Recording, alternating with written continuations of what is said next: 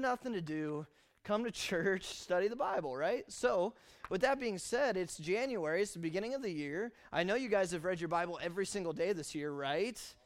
Yeah, all right, okay. And you're also working on not lying anymore, right? Yeah, okay. Well, if you haven't started reading your Bible every day because you just haven't found the plan that's for you, you just haven't found the right one, and that's why you haven't started yet. Well, then have I got the product for you? Let's just have an infomercial for a second. No, but seriously, we have a little 10-week Ignite devotional Bible study that you can follow and do for 10 weeks. It's only scheduled for 4 days of reading per week so as not to overwhelm you. But if you're ambitious and you can do 5, 6, or 7 days a week, as would be the expectation for a grown adult, then you can do it in less than 10 weeks. But if you're interested, these are back on the table back there. There's only about 20, 25 of them, so don't take one if you're not going to actually use it. We can print more, but that's all I have right now. So if that's something you're interested in, it'll just take you through 4 days of reading per week. And basically, it's all about who is Jesus. This will be a really good Bible study to do with your lost friend if you could convince them to do a Bible study with you. And you guys could read a couple times a week, get together, talk about it on the weekend. That would be a really good way to witness to your lost friend, wouldn't it? By asking them if they'd be interested in studying the Bible with you. Even if you're not lost, this is a really good study because it's going to take you all the way from the birth of Christ all the way up to his death and even after his resurrection. And so it'll be a really good study for you to do. So if you haven't camped out on a study reading plan for the year, grab this on your way out today and start reading tonight, really, because you could still get your 4 days in before right? Wednesday, Thursday, Friday, Saturday. Yeah, you get your 4 days in this week and then start over on Monday, and you don't even have to take time off, right? So I'll ask you guys how your reading was next week, okay? Be prepared to give me an answer. Okay, awkward silence. You guys are like, I ain't doing that. Okay, well, I guess I'm just going to have to preach harder then. You gotta convince you to read your Bible every day, right? That's why we're here. That's what youth group is. So we started a Bible study last week that we're calling Brainwashed. And does anybody remember why we're calling it Brainwashed in your own words? Really no wrong answer here. And well, unless it's something ridiculously out in left field. But, anybody? Brainwashed. We talked about Marilyn Manson. We talked about Charles Manson. We did not talk about Marilyn Manson. Talked about cults. Talked about the government. Come on, nobody? We're talking about brainwashing because the definition of brainwashing is swaying your opinion or your beliefs so that it will change how you act, your belief system, your philosophy of thinking, without you even knowing it, without you even noticing that it's happening. And there's so many examples in history of brainwashing. We talked about cults. We talked about oppressive government regimes, all sorts of things. But then what we saw last night was really the Christian has 3 different enemies, which are the devil, the world, and the flesh. Yeah, the flesh and the world. Good job. And those 3 enemies really are ran by the enemy, the devil. And what he's trying to do is to brainwash you so that either A, you'll never get saved, or B, if you are saved, you'll never actually do anything for the Lord. That's his goal. That's his job. And we saw who he was. We identified our enemy last week, and then we saw his strategy. Who did we see the devil take down? You guys remember? Eve, right. So we went back all the way to Genesis chapter 3, and we saw the devil working against Eve, and we saw his strategy to get her to fall into sin, and ultimately that is the strategy that he has used all throughout the ages. What he, first of all, said that he was more subtle than any beast of the field. Remember, we talked about Satan is subtle. He's more subtle than any other enemy that there is. He used questioning. He got her to question God's word and what he actually said. And then after he got her questioning God's word, then he outright lied to her and said that the opposite of God's word was true. She believed it, and then he appealed to her flesh and her senses. And when she saw that the tree was good for food, that it was good to the eyes, and that it was a tree to be desired to make one wise, he appealed to her senses, appealed to the flesh, and then she fell, and she sinned. And it all started by him sneakily entering in subtly and her not even realizing what was happening. That is the definition of brainwashing. And the reason we're doing this study is so that you can be aware of the enemy and his tactics so that you can either prevent them, or if you're in the middle of it happening, you can stop and get right with the Lord and hopefully prevent yourself from being completely whisked away into a whole completely different train of thinking that's against or contrary to the Bible. Now, this week, now that we understand who our enemy is, and if you weren't here last week, I know it was just a 2-minute summary of our message, but you can go online and listen to it. I suggest that you do. If you're going to be with us the rest of the series and you weren't here last week, go listen to that, because that really is the setup for what we're going to talk about tonight and the next several weeks. Because now that we've identified our enemy and we understand what he's trying to do, I want to take a look tonight at the world specifically. The title of the message is The World versus the Word, and that'll make a lot more sense as we go. But I want us to examine the world specifically, because the world is what the enemy is using, what the devil is using to try and get to you, to try and brainwash you. Do you guys know, I'm going to switch gears here for just a second. Do you guys know what a litmus test is? Have you guys done any of that in like biology, or probably not biology, but like chemistry class or science class? Have you guys done a little litmus paper test? Yeah? What is it? Yeah. So you take a little strip of paper, it's called litmus paper or something like that. You dip it in a chemical or a liquid, and it, depending on the color that it turns, it tells you how acidic or how basic. That is the adjective form of base, though, isn't it? Or how basic. Alkaline? I don't know. Either way, it's going to tell you how acidic or not acidic that is, because the paper will turn a certain color, and you can measure the color to reveal how acidic that liquid actually is. So tonight, as we study this and we look at what the Bible says about the world and how the world tries to sway you and affect you and impact you and influence you, tonight is going to be a bit of a litmus test for you. Because what I want to do is use the Bible, use God's Word as a litmus paper and dunk it in you. And when we pull it out, we're going to see what color it is. Now, we're not going to be, that was a really weird illustration. And I promise you, we're not going to be like having show of hands to see who's, the most carnal Christian in here. I promise you. But what I want for tonight to be is a litmus test to yourself, to reveal to you how much the world has influenced you without you maybe even realizing it. If anything, it's just to reveal to yourself, not to all of us. You need to realize, because maybe you don't even realize how much the world has gotten to you. Well, I hope tonight, through this message and through our study of God's Word, that it'll reveal some things to you, because each and every one of us has some things that the world has impacted that we need to be able to give to the Lord and say, Lord, I need you to help me in this area. But you can't know what you need to give to the Lord if you're not aware of what the world and what the enemy has already started to do in your life, right? So let's just go to Lord in prayer really quick before we begin this study and ask him to reveal that to us. Lord, I come to you tonight, and I just beg you, Lord, on behalf of everyone in this room, that you would reveal to us each individually through your word.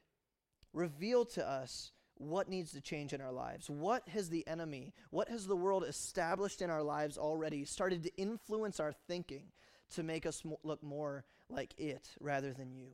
Father, we don't want to look like the world. We want to look more like your word. And so I pray that tonight would be the starting point for each of us to determine in our hearts that we're going to look more like you. And regardless of what the enemy has already done in our lives, we can always decide, we can always make a decision to stop and turn and repent and start heading back towards you, towards the right track. So Lord, show us tonight what each of us needs to see through your word. And I pray that we would make decisions to start looking more like you. It's in your name that I pray. Amen. I want to introduce to you tonight a verse that will be the theme of tonight, but also the theme of the rest of the series. It's a simple verse. It's a camp memory verse, and it's probably a verse that most of you are familiar with. But it's a very simple verse, but it's also a very complex verse. And so it's going to take us several weeks to unpack everything in it, both doctrinally and practically, about how we can apply this to our lives. I want you to look at Romans chapter 12 and verse 2 on the screen.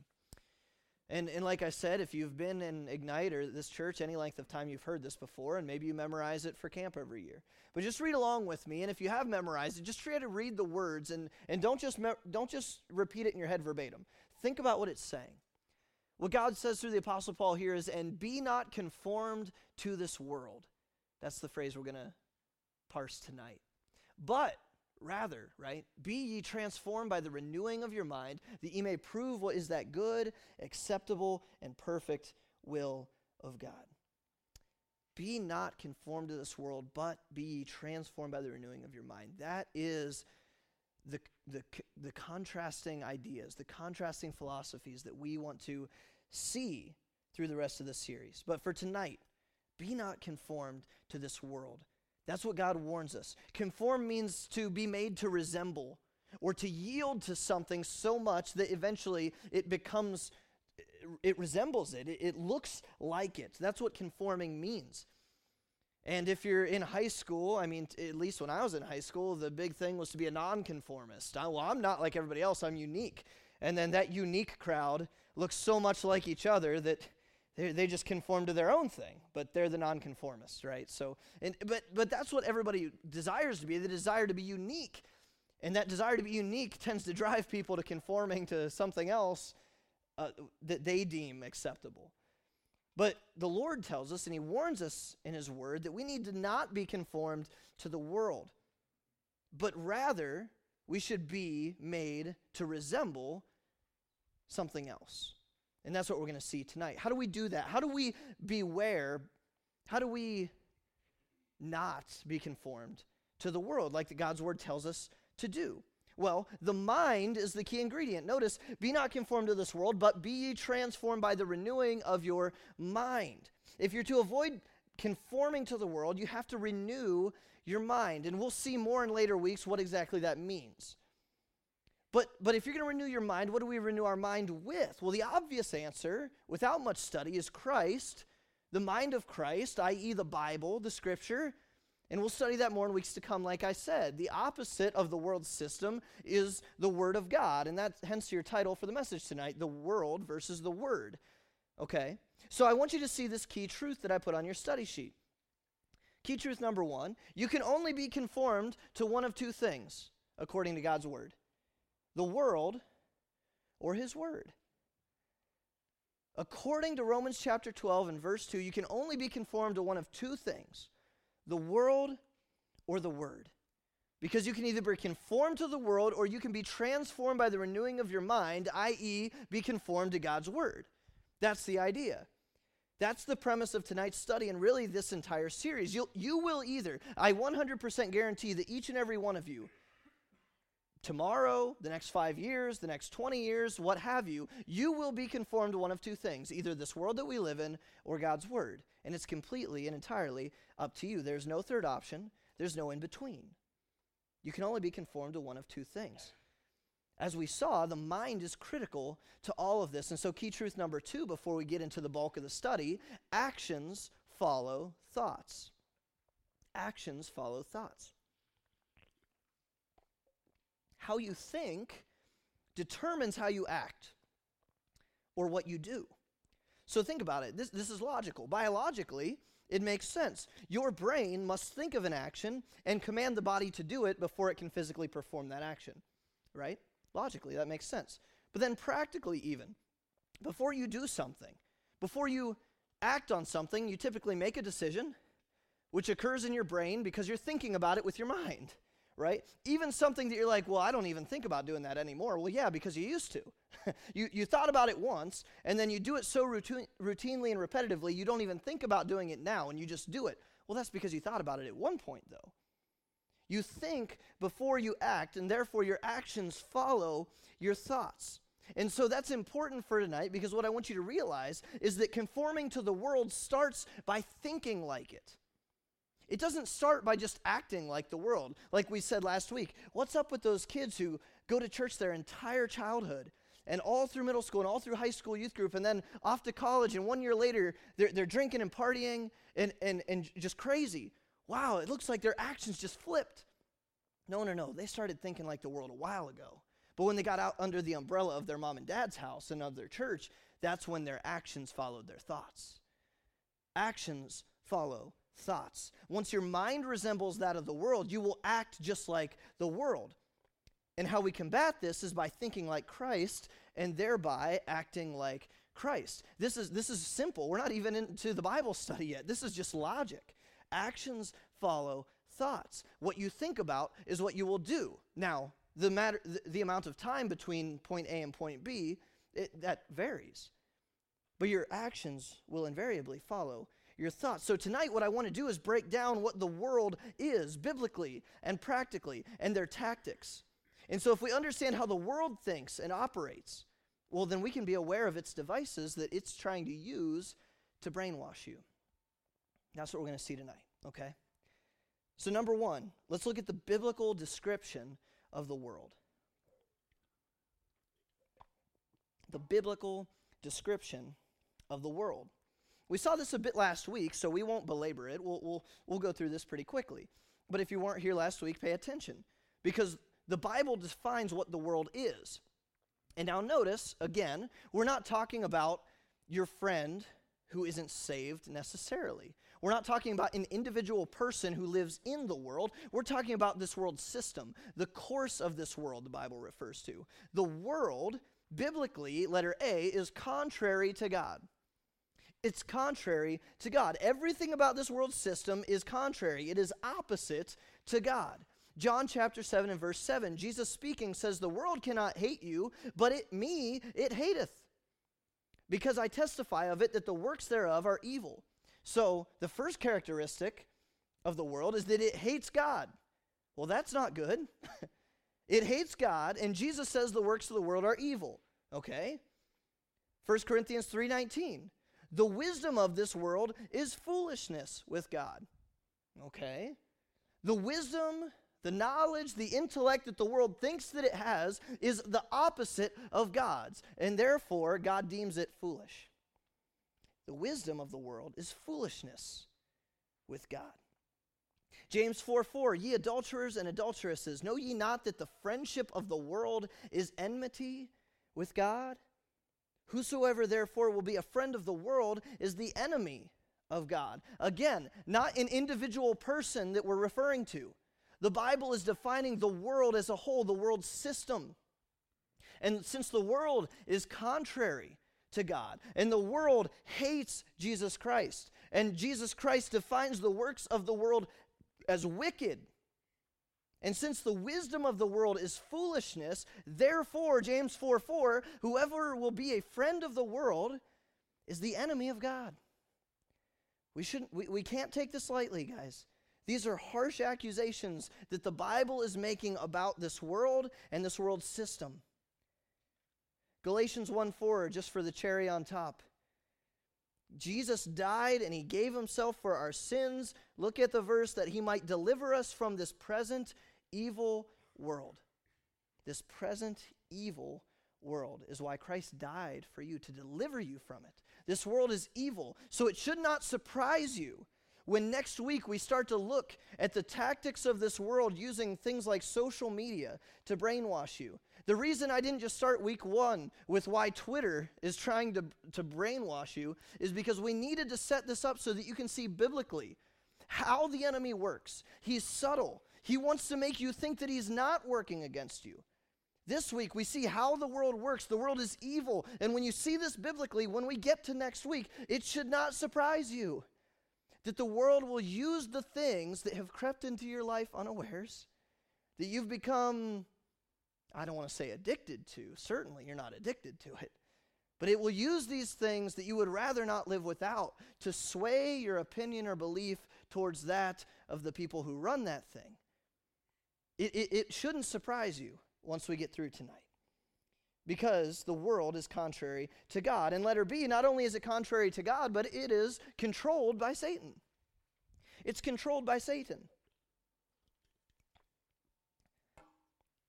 If it wasn't logically obvious to you, well, let's see it biblically. The world is completely ran and controlled by the devil. 2 Corinthians 4:4, we saw this last week, defines Satan as the small g god of this world. Small g means he's not the true God, right? But he is the small g God, the ruler, the king of this world, and he's blinding the minds of them which don't believe, lest the light of the glorious gospel of Christ should shine unto them. He's literally blinding the eyes, brainwashing the lost so that they can't be saved, hiding the light of the gospel from them because he's the god of this world. Side note, take this for what it's worth. worth exactly as much as you paid for admission tonight. But that's why I never get too bent out of shape about politics and who's running the country. You can, I mean, seriously, be an informed voter, do all that stuff. But seriously, guys, the small g God of this world is running this world.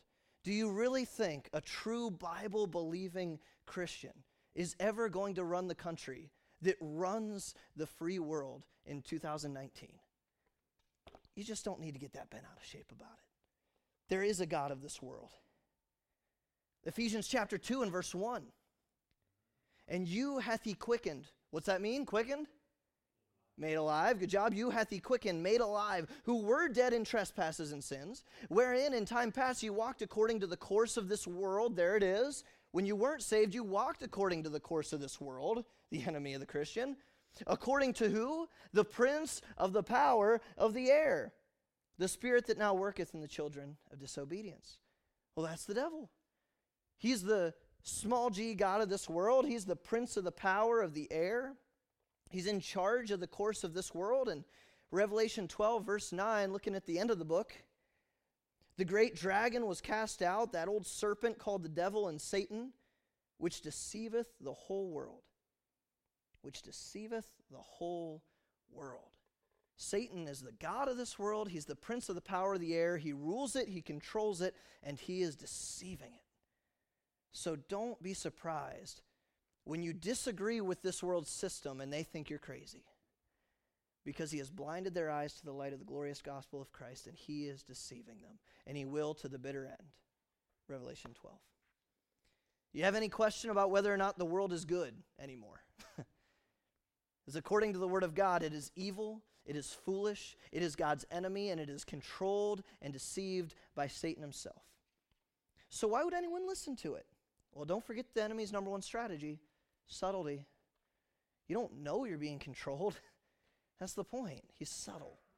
So number two, okay, so we talked about the biblical definition or description of the world. Now let's look at the practical temptations of the world.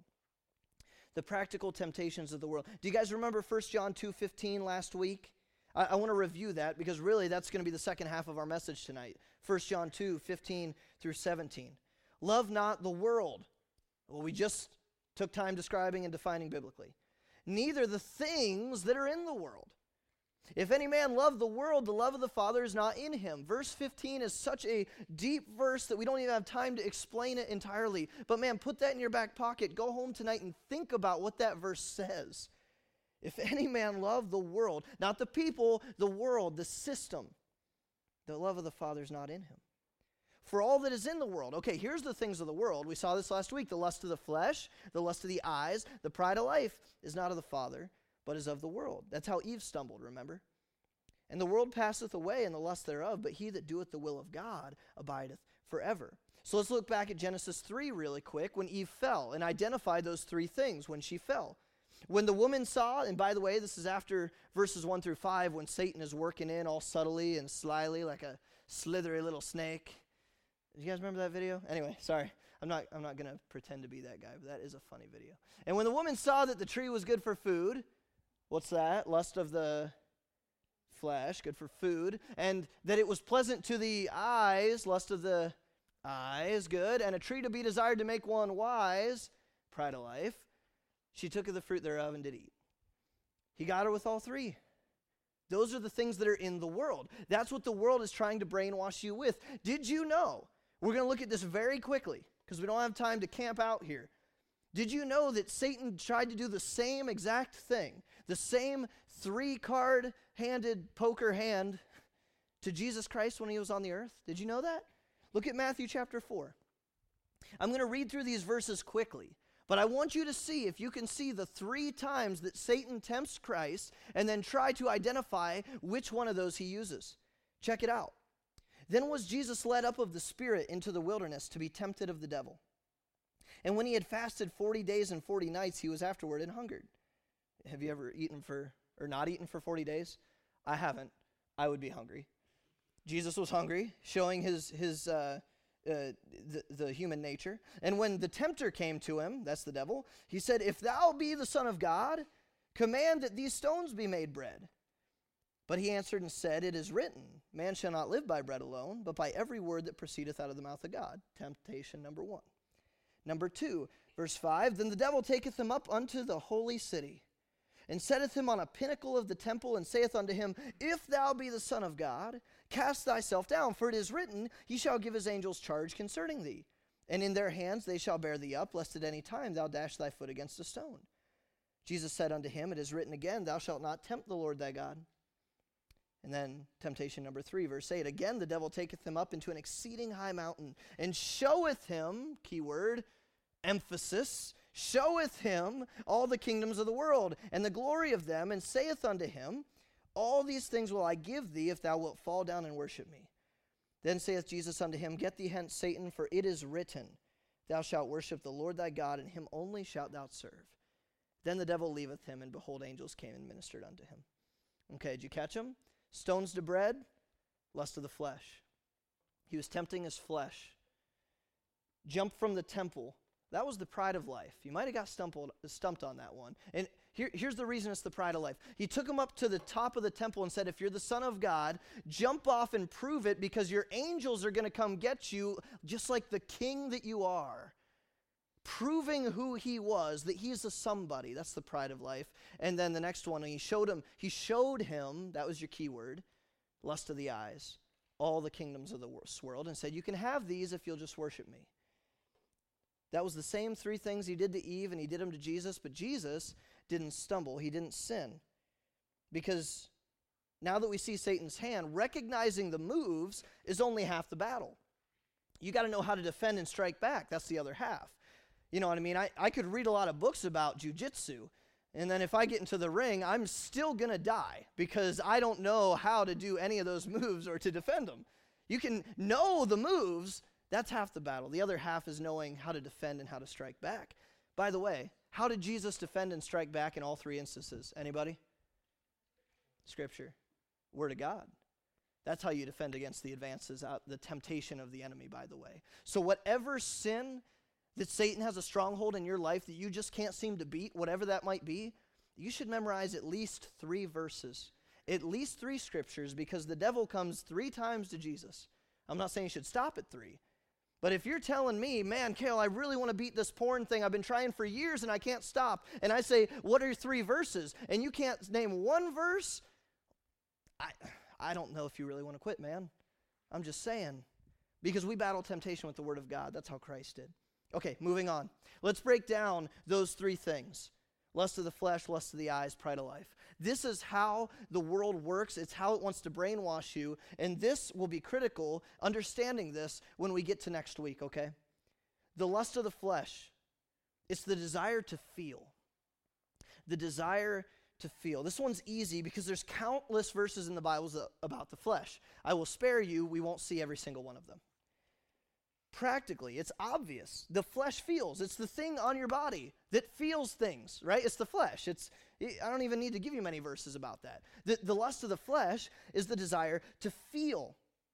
Well, how does the world use that today? I have that under each of these 3 points. How does the world use this today? Because I don't want this just to be some theological study. I want it to hit home so you can see how the world is targeting you through these tactics that Satan used against Jesus 2,000 years ago, and that he used against Eve over 6,000 years ago. He's using the same things against you.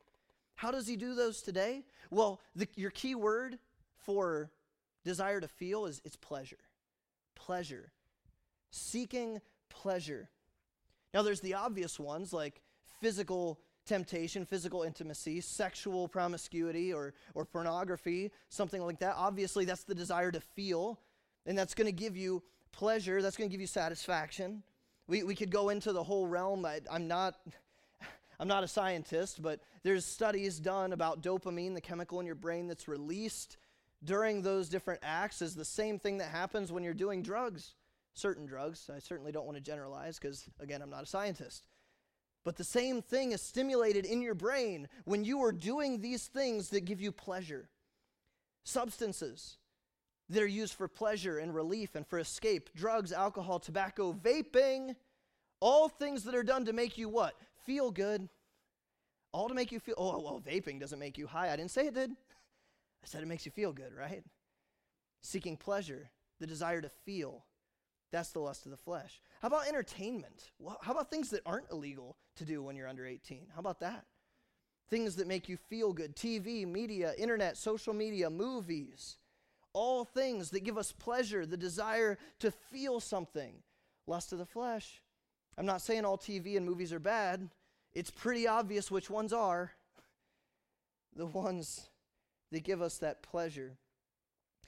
The flesh is one part of your three-part being. You have the flesh, your soul, and your spirit, right? Did you know that your flesh is constantly warring against the other two parts of you every day to be in control of your life? Check this out. It wars against the spirit, Galatians 5. This is a good memory verse, verse 16. This I say then, walk in the spirit, ye shall not fulfill the lust of the flesh. Why? For the flesh lusteth against the spirit, and the spirit against the flesh. And these are contrary. Oh, we talked about something being contrary. It was the world and God. The flesh is contrary to the spirit. They're contrary the one to the other, so that ye cannot do the things that ye would. The flesh is warring against the spirit. And did you know that the lust of the flesh wars against your soul? 1 Peter 2:11, dearly beloved, I beseech you as strangers and pilgrims, abstain from fleshly lusts, which war against your soul.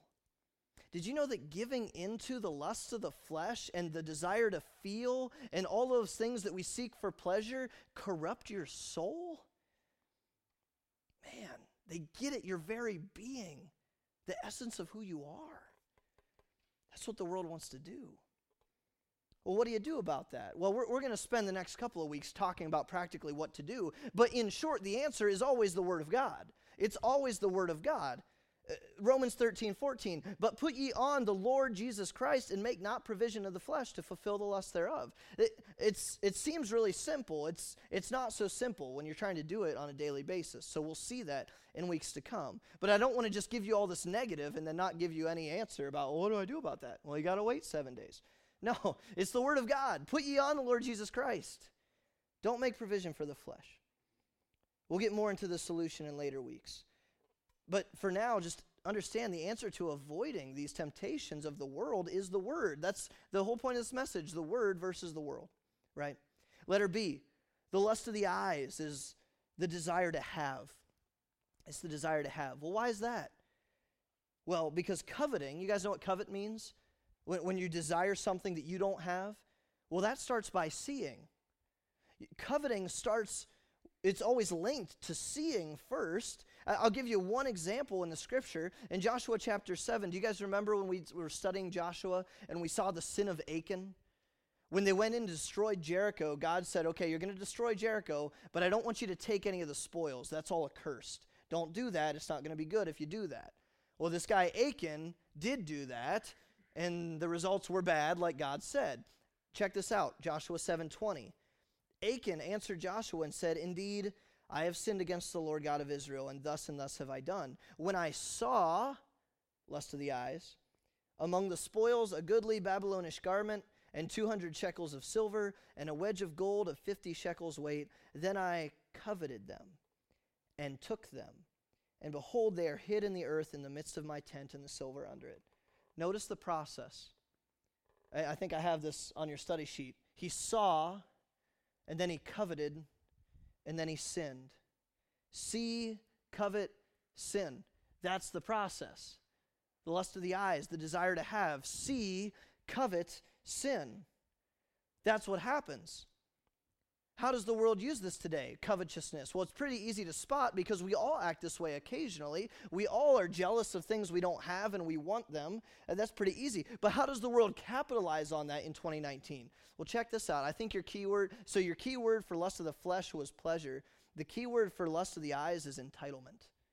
That's what I see in today's day and age, entitlement. It's that mentality of I got to have the newest and best and most, right? This me first mentality, because the newest iPhone comes out and suddenly yours isn't good enough, right? I see it, I covet it, I want to have it. The newest video game comes out and you have to have it today. Why? Well, I don't know. It's just how this works. We camp out overnight for video game releases, right? It's entitlement. It's the lust of the eyes. It's the desire to have. I need to have it. I want to have it. Man, this is crazy. It seems like when you go see a movie in the theaters, a couple weeks later, you can have it on Blu-ray or stream it on Netflix. When I was a kid, when you saw a movie in the theater, it was like 2 solid years before it was on VHS. You like forgot that movie existed, and you're like, oh, we should buy that. You know, it's like, but now, man, just a short few years later, everything is now. I got to have it. I got to want it. I need it. Man, Amazon Prime 2-day shipping. I can literally have anything in the world in 2 days. What else harbors this entitlement that we all have more than that? I see it, I covet it, and then I act. You could word it this way: see, think, act. That's the next one on your sheet. It's the same thing. I see, I think, I act. What do I do about that? Well, man, let me give you a verse. I like this verse. Most of the time, teenage boys memorize this one so that they don't look at bad things on the internet, but I think it's even deeper than that. Look at Job 31:1. Job says, I made a covenant with mine eyes. Why then should I think upon a maid? Yes, of course, he's talking about women and lusting after women, but notice, I made a covenant with my eyes. Why then should I think upon a maid? Lust of the flesh is coupled with the lust of the eyes here. He sees and then he acts. So what I'm going to do is I'm going to make a covenant with my eyes to not look at that stuff. Then I don't have to think about that stuff. See that? That's the link between the eyes and the thinking. We see, and then we think, and then we act. Oh man, are you guys starting to put it together? If you control what you see, you control what you think, which trickles down to how you act. You see that? Well, that's how you can rectify your actions. But don't you know the enemy knows that's how they can control your actions? That's how they can control your thoughts. The key is they get you to see, and we're going to see this next week very practically. They get you to see what they want you to see enough times that you begin to think differently. And then eventually, the long game, you act differently. See, think, act. That's the definition of brainwashing, is it not? That's what we talked about last week. Letter C, the pride of life. This is the desire to know. The desire to know. We saw Eve fall to this in Genesis 3:6. Tree was good for food, pleasant to the eyes, and a tree to be desired to make one wise. You know, man, we want to know everything. We lust after knowledge, especially during this day and age with technology and the information and everything that we have at our fingertips all the time right now. We lust after more knowledge. I could ask you the most trivial of questions, and you know what you're going to do? Like if I just said, what year was so-and-so born? Well, I'll Google it, and I'll see what year they're born. We can know anything, and we desire to know. We'll check out Psalm 73, verse 6. Pride of life, remember, is what we're talking about. The desire to know. Therefore, pride compasseth them about as a chain. Violence covereth them as a garment. Skip down to verse 11. Psalm 73. And they say, how doth God know? And is there knowledge in the Most High? Behold, these are the ungodly who prosper in the world. They increase in riches. Their pride compasseth them. And does God even know? Is there knowledge in the Most High? That's what the ungodly say. How does the world use this today? Well, knowledge is ever more available through the internet, like we saw.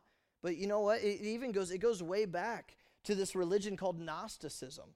Gnosticism was just this religion of knowing, desiring to basically worship knowledge. And that's what we see today, is a worship of knowledge. And this worship of information and knowledge, it leads to things like relativism. Not believing that there's any absolute truth. All truth is relative because I know more than you do, so my truth is relative to me, blah, blah, blah, blah, blah. That's what people who think too much. Not that you could ever think too much, but it's people who get all this information and all they ever do is think, but they never put it into action. Everything's relative. It leads to relativism. No absolute truth, no absolute ethics, no absolute morality. That leads to issues with authority. We did an authority series a couple months ago. Because if all truth is relative and I know more than you do, well then who are you to tell me what to do? Who is my authority? What is authority? There's no absolute authority. See that? That leads to anarchy, and you can look up these words later. That leads to fatalism, and eventually it leads to nihilism. There's no point to anything. Man, that's what a worship of knowledge will get you if you follow the logical end. When you make yourself the final authority because you worship knowledge and you think you've got all the knowledge, then the world must bow to you. That's the pride of life. It's the desire to know. Satan used it against Eve, and the world uses it against you today. You know more than they do. The internet knows more than your pastor. Whatever you want to plug in the blanks. It's the desire to know. So, here's what I want to end with you tonight. After seeing all these things and looking at maybe the practical side of the things that are in the world, what's your litmus test say? Don't say anything out loud. Would you say that you've begun to be conformed to the world? Does your life display some of the things that we just talked about? Has your thinking begun to resemble that of the world's thinking? Because if it has, you are beginning or have become conformed to this world. And that's the opposite of what Christ wants in you. He doesn't want you to be conformed to this world. He wants you to be conformed to his word. And the two are contrary to the other. The good news is that it's not too late for you. If you're in the deep end or if you've just begun to dip your toe in the water of thinking like the world, you can stop and be transformed by the renewing of your mind in the Word of God right now. You absolutely can. But you can't do that unless you're aware of it. I'm going to tell you guys personal stories next week that I realized what the enemy was trying to infiltrate in my life a couple years ago. And until I was aware of it, I didn't even realize that I needed to combat it. But if the Word of God has made you aware of some things in your life that you're allowing in willingly, that are starting to influence and impact your thinking, guys, actions follow thoughts. Actions follow thoughts. We see, we think, we act. We got to do something about it, or before you know it, you're going to look just like the world. I want to leave you with Romans 12:2 again. Think about this verse. I want you to think about it until we come back next week and look more at it. Be not conformed to this world, but be transformed by the renewing of your mind. You may prove what is that good and acceptable and perfect will of God. And next week, when we'll study this more, but we're gonna get very practical next week, and we're gonna see how the world will use something as innocent, as seemingly innocent as social media, to influence your thoughts and actions 24/7. Because I want you guys to be aware of what the enemy's trying to do in your life and how it's trying to get you to think differently. Because that teenager, by definition, is brainwashing. It's brainwashing. And we just need to be aware of what the enemy is doing so that we can combat it with the Word of God. Let's pray. Father, I come to you tonight, and Lord, I thank you for your Word. It's not always easy to hear what your Word has to say. But Father, I hope that someone in here tonight, I hope that everyone in here tonight, heard your Word and understood that we don't say it to simply make them feel bad. We read and we study your Word so that we can see what in our lives falls short of the glory of God, and we can give it to you so that we can surrender it to you and use your Word to conform us to the image of your Son and make us more like you. Father, I pray if there's anyone in here who doesn't have a relationship with you, that they would just give their lives to you. It's really simple.